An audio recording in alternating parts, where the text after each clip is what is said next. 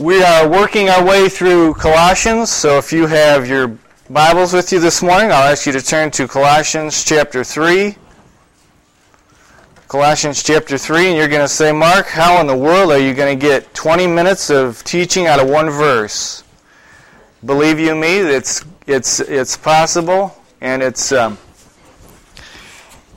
but it's so packed here.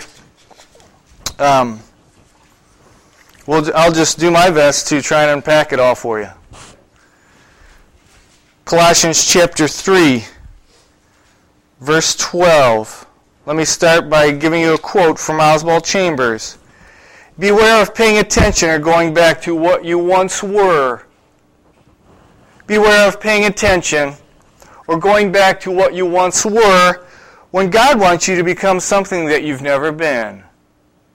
God wants you to become something that you never have been. We're working our way again through Colossians. Look with me with verse 12. Therefore, as God's chosen people, holy, dearly loved, clothe yourselves with compassion, kindness, humility, gentleness, and patience. Earlier we saw, I just need this. I had a bloody nose on the way over. I don't know how that happened, but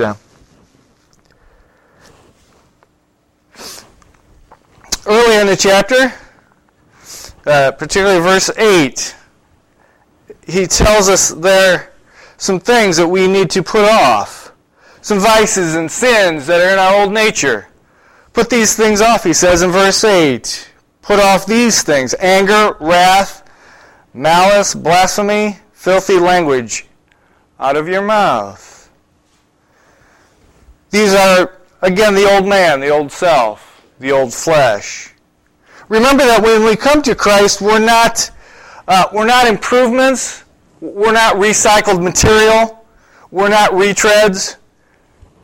He makes us brand new, folks. We are brand new. We are made differently. We come to verse 12. Come to verse 12 to discover the differences that Christ has made in our lives. What do we see? We find three things. We find something beautiful that Christ has done in your life and in my life if we know Him. But the main one that I really want to just unpack for us this morning as we look at verse 12 is the holiness of Christ Himself here on planet Earth, and more specifically, His holiness in you and in me. Let's pray together. Father, I thank You and praise You again for this time, for Your Word, particularly this verse, Lord, that as we unpack this and unfold it, that Your holiness, Lord God, in Jesus Christ, fills each one of us in this room this morning. And we'll praise You and thank You to that end in Jesus' name. Amen. What is this verse not saying? We'll look at it in the negative light, and then we'll just briefly though. What is this verse not saying? Johnny, you're going to be a good boy. You're going to go to Aunt Sue's and be on your best behavior. You're not going to throw balls in the house. You're not going to fight with your brother Scotty. And always remember to say please and thank you. This verse is not saying that. It's not referring to law or a law or the law. This verse is not a new version of the Ten Commandments that Moses received in the Old Testament. They're not even an updated New Testament form like thou shalt not be angry, thou shalt be kind, thou shalt be nice to your neighbor sort of thing. No, it's not any of that. Because if we look at that, this becomes the most difficult verse in all of Scripture. It's giving us hope. And the hope is this. It's something so precious and so true. Because if we quickly look at it, we may think, well, I know that. I'm not supposed to be bad anymore. I'm a Christian now.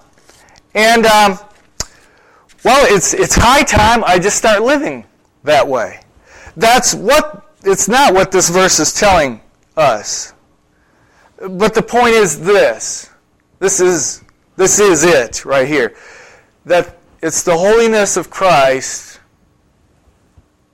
The holiness of Christ in me. It's beautiful. It's awesome. It's the most wonderful, glorious thing on earth. So, Mark, what does the holiness of Christ, what's it look like? Well, when somebody tells you the word holy, what conjures up in your mind? What do you think of when somebody says holy?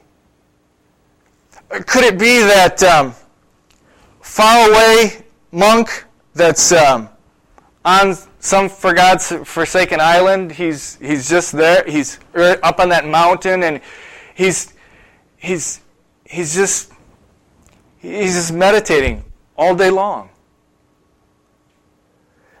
He's far away, unreachable, kind of like one of those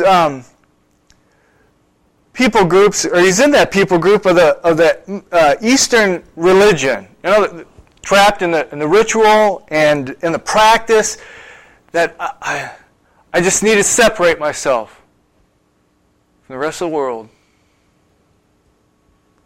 Is that what the word holy comes to you and to me?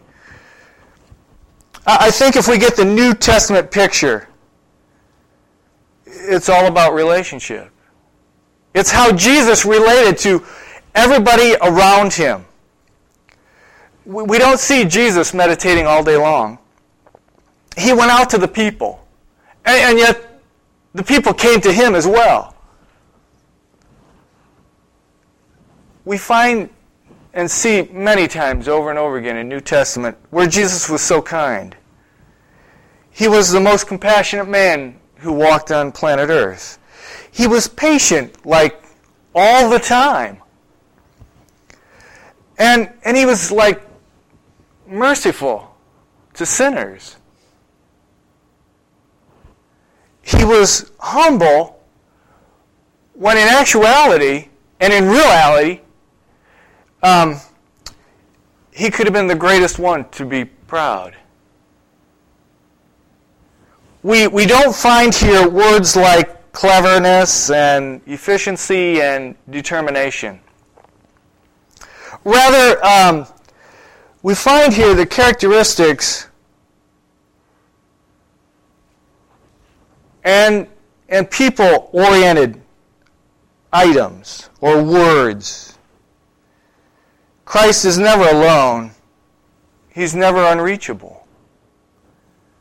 It's true, he did go away to pray to the Father, but we see in his relationship to the Father something desired by the disciples.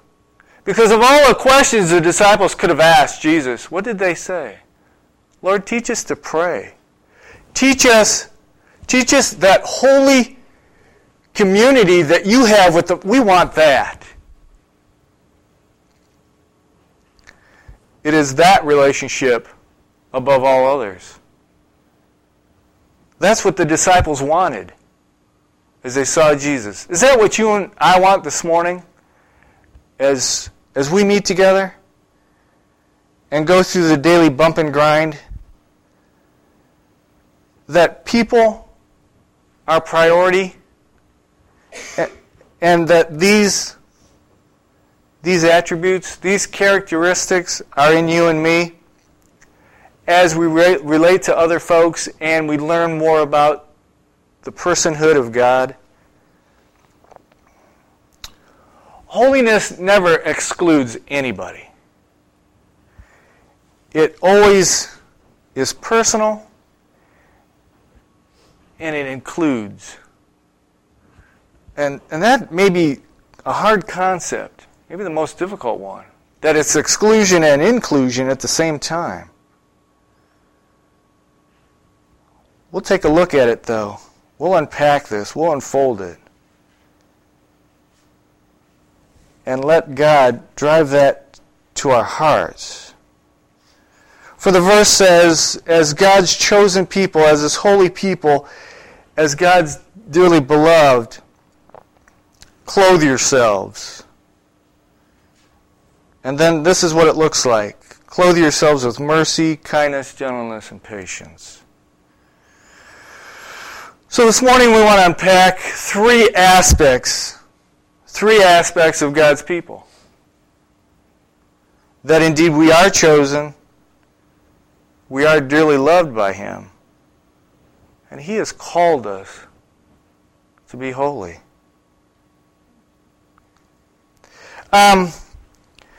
Back when you were born, I know you probably can't remember that far back, your parents didn't walk down the hall of the hospital room and say, oh, yeah, they don't have this option, to kind of check over the cute ones and to say, that's adorable, I want that one. No, that didn't happen, unfortunately. Or maybe fortunately for some of us, well, we'll let that go. Let that go. Only they didn't say, well, we just have a slew of boys. We need a girl. Let's go check out the cute girls and have, adopt one. No, that didn't happen either. You see, your parents dearly loved you. What they didn't do was they didn't choose you. God has chosen you and me. And when He chooses us, it's always personal. He didn't look over a group and say, I think I'll choose those that graduated in 1995. No, He didn't. It's always personal. He knows each one of us by name, and thus He calls us as such. The calling of the disciples, we see them at least twice in the New Testament. Once in the book of Luke, chapter 5, verse 11, we have the picture here that Jesus is standing on the seashore and He notices two ships that are out there on the lake. He's not really interested in the ships. He knows who they belong to. What He's more interested in are the fishermen in those ships. And we have specific accounts of the 12 disciples and their names. And He called them to follow Him in Luke chapter 5, verse 11. Jesus saw them and called them by name. Jesus sees you and me, and He calls us to Himself. Again, inclusive, but yet exclusive.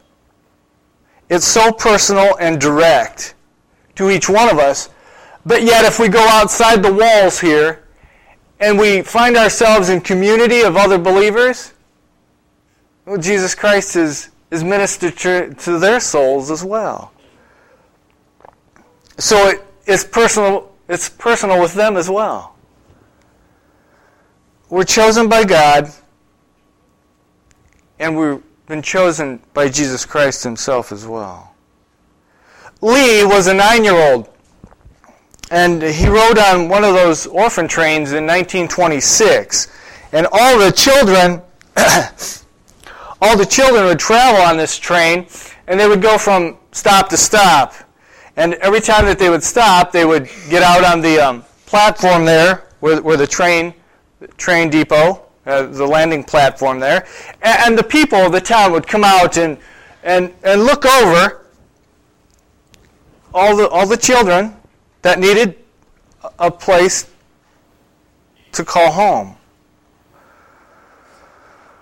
Not all the children were chosen. So they'd have to get back on the train and make it to the town, and the process would continue until the children would all be chosen. Think of it. Waiting, riding for miles and miles, waiting to be chosen. Looking at the life of the Apostle Paul, he too was chosen. His experience had been one of a dramatic choosing on the road to Damascus to seek out the Christians. He never forgot what he was chosen to do. His life work was to travel and preach Christ wherever he went, to tell folks that they too could belong to him. And he did it to the following churches. We find in Romans chapter 8, verse 30, and having chosen us, he called us to come to him, and we came, and he declared us not guilty. Filling us with Christ's goodness, he gave us right standing with himself and promised us his glory. And in verse 33, who dares then accuse us, whom God has chosen for his own? To the Ephesians, chapter 1, verse 4, long ago, even before he made the world, he chose us to be his very own, through what Christ would do for us. For he decided then to make us holy in his eyesight. And then Thessalonians, first book, chapter 1, verse 4, he reminds them, we know that God has chosen you, dear brothers, much beloved of God. We don't have to stop at the Apostle Paul, but Peter too adds. He adds in his first epistle, chapter 2, verse 9, but you have been chosen by God himself. You are priests and king. You are holy and pure. You are God's very own. Looking in the English dictionary for the word elect, it is chosen. We can think of our own election process. We vote for a particular candidate to fill a special office. But in the context that we find it here in verse 12, the office is to be filled by the child of God or the heir of Christ. And that's you and me. And God's doing the voting. He voted for you and me. I'm not even sure if your name or my name was written on the ballot. But he wrote it in. Our son Brett has been playing the violin, and when he was 8, he auditioned for the children's debut orchestra. It's a branch from the Topeka Symphony. So you got the Topeka Symphony with the older adults, and this is the little guys' orchestra. The first day of rehearsal, his name was announced as first chair. And first chair is a big deal. If you don't know it, it is it's the highest placement that you can have in the violin section in the orchestra. So naturally, Julie and I, we kind of we shared in his joy. This is a big deal. And then our daughter Jill, this past fall, was surprised to find out that she had been chosen as the co-captain of the basketball team that she joined. Totally unexpected, because she had actually joined the team late.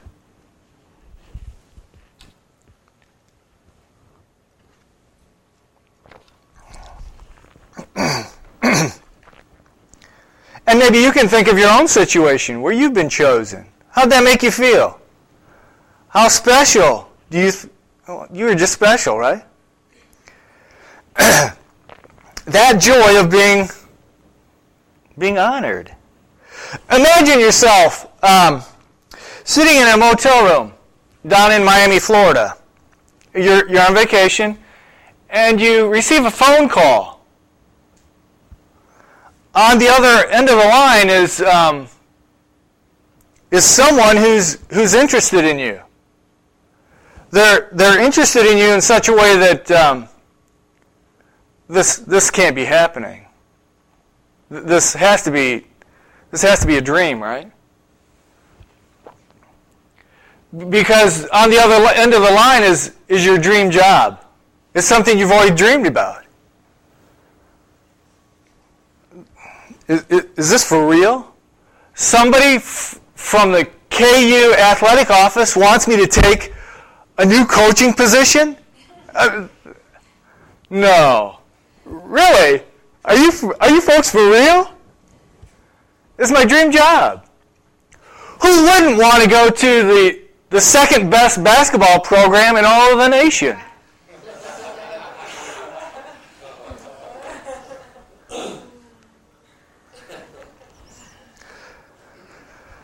Bill Self is now the coach of the KU basketball program.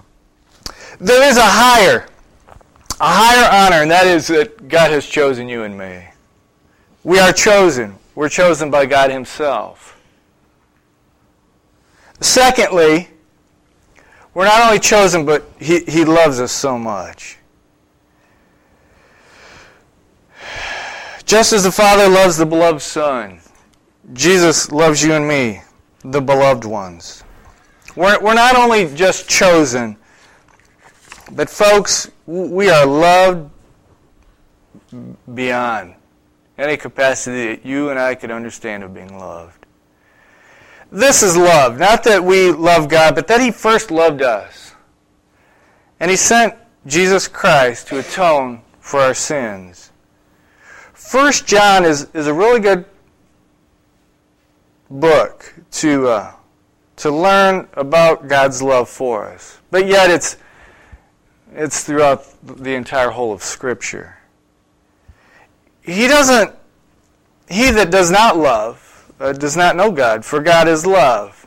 We take the two words synonymously, God and love. For God is love. There is no other source of love. It is not an abstract quality somewhere out there, but it originates and exists. And it defines God. God is love. Outside of Him, it does not exist. And then He does something that I'll never understand, and you probably won't either. He takes that unconditional, inexhaustible love, and He gives it to us. When Sherry and Mike first met, Mike had just ended an engagement, and the more you talk to Mike, the more he talked about his relationship that he was previous one that he was involved in, and Sherry got when she kept hearing Mike, and do I want to be engaged to this guy, or what's this look like? Because he talked about that other girl a lot. And then she finally got wised up, and it dawned on her that it wasn't so much that other girl that was so amazing, so lovable, so it was almost like Mike blew it out of proportion. She came to realize it wasn't the other girl that was like, it was Mike himself. So she got to thinking, well, any girl in that situation, he will completely devote himself and show that same kind of loyalty and love in that situation. May 7th, that couple will they'll celebrate their anniversary for 15 years. Of course, you and I, it's not that we're lovable, because sometimes we're not. But yet God is so completely, so loving. And anybody in that position as his child will end up being the recipient of that unconditional, inexhaustible love. He has chosen you and me to be in that position. We are dearly loved of God. While we may not be lovable, He is all loving. Dearly beloved, we are dearly loved by God as well. Last item that we want to take a look at is that while He has chosen us and He has certainly loved us,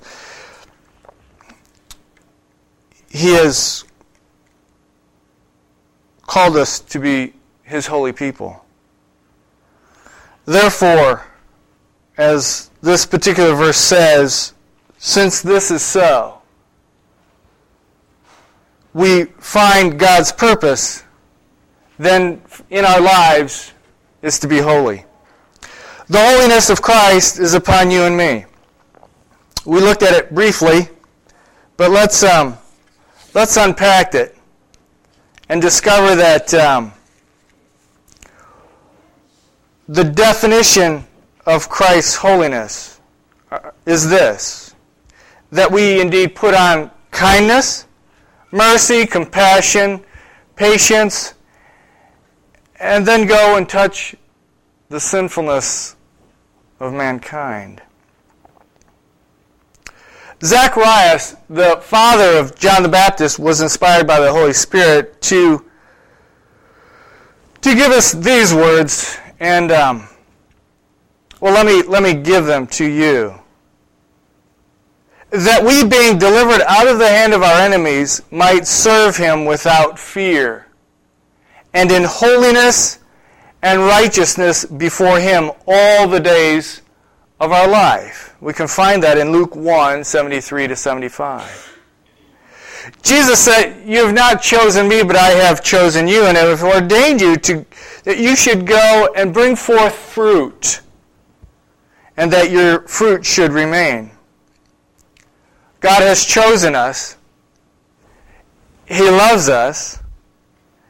And now we see His desire for each one of us.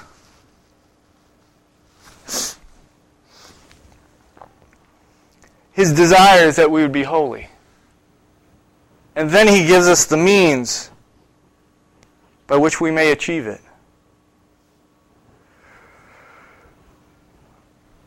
For us to be holy, He says this: put it on. Put on my holiness. There is no other holiness outside that of Jesus Christ.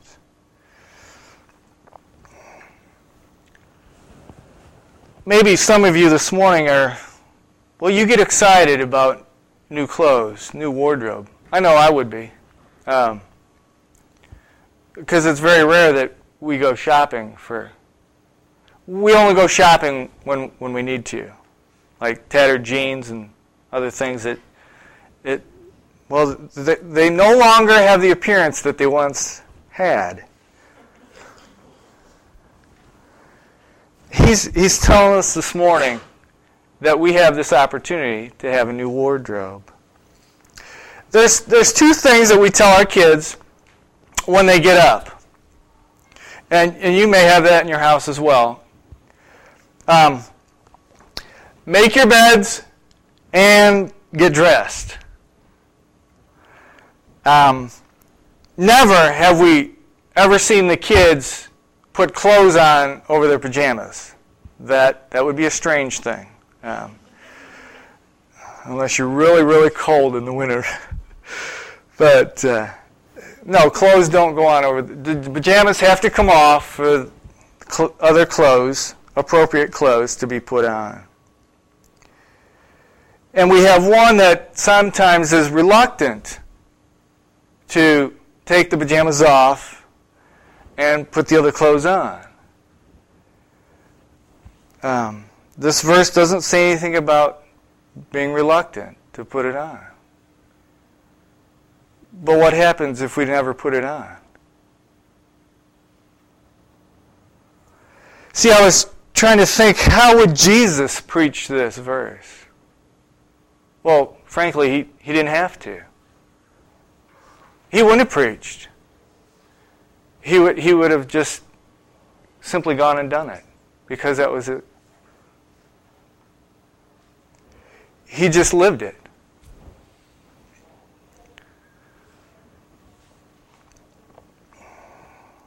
If we take a look at wardrobe, what that is, it's two compound words put together. Ward, to guard or to keep, to watch or protect. And then a robe, just a type of dress, maybe office or rank or position. What God does in us, simply put, is just a protective covering for our position. And then He places us in His kingdom as holy people. There are two other ones that we'll focus on later on, but it's forgiving and then charity or love or unconditional agape love. Those are part of the wardrobe as well, and we'll get to those at a later time. But just for time this morning, we just wanted to look at these specific ones of being chosen, being loved, and being holy.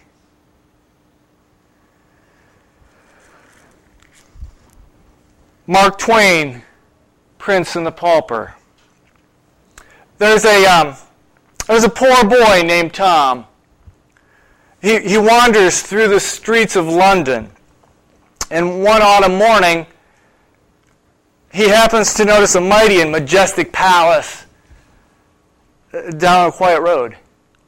You see, Tom's always been interested, and his intrigue is to meet a prince.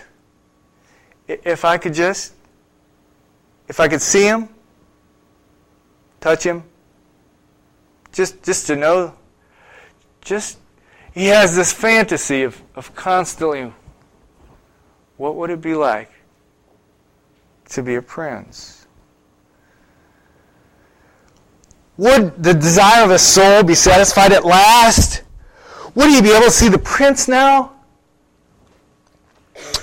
You see, in Tom's life, there was nothing wonderful, because he came from a family of beggars. Oh, but if I just had that chance. He approached the gilded gates and saw two guards standing there on either side, thinking in his mind, oh, if I could just get close enough. And that was all that was in his mind, to get close enough to see the prince. Poor little Tom in his rags, he approached so slowly and timid, just kind of that little shuffle. Oh, and his heart's beating faster, and his hopes rising. And then all at once, through the golden bars, that spectacle has caught his eyesight. All right, it's the prince. I think I'm good. It's the prince. I know it is. Without a shadow of a question, here's this little pauper boy's prayer being answered at last. Tom sees the prince, and the prince sees Tom. And the more they look at each other, they're going, wow, this is strange. This is weird. So the prince invites Tom to go into the castle. And by a strange coincidence, they change clothes. Tom's rags fall off, and he gets the prince's robe. It's on him. And the prince takes Tom's clothes, the rags, and he puts it on him. And now we discover two different lifestyles. That the prince is thrown out into the street to be completely humiliated, wearing Tom's clothes. And then Tom can't go out in the street anymore. He's wearing royalty. So wearing royalty, he's granted every luxury and the power of being the prince of the kingdom. And being the prince, he has to exercise wisdom and loyalty and purity and show mercy.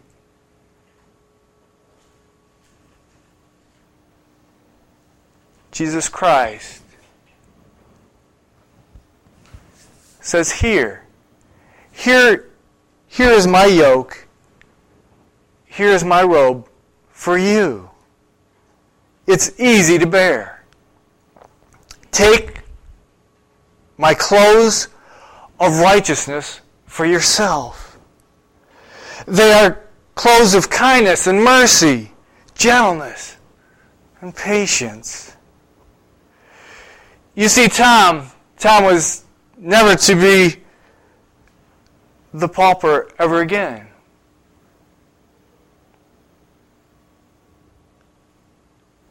Neither are we. Go meet the prince and put his clothes on. God has chosen you. You are dearly loved. Folks, it's time to get dressed. And one other thing, you can't change clothes. Don't ever take them off. Put them on. Never to take them off. Beware of paying attention or going back to what you once were. When now God wants you to become something that you've never been. Let's pray.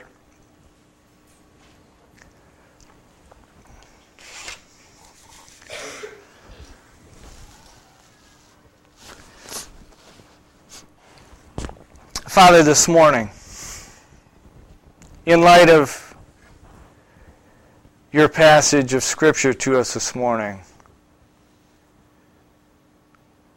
Lord, that we now become all that you want us to be,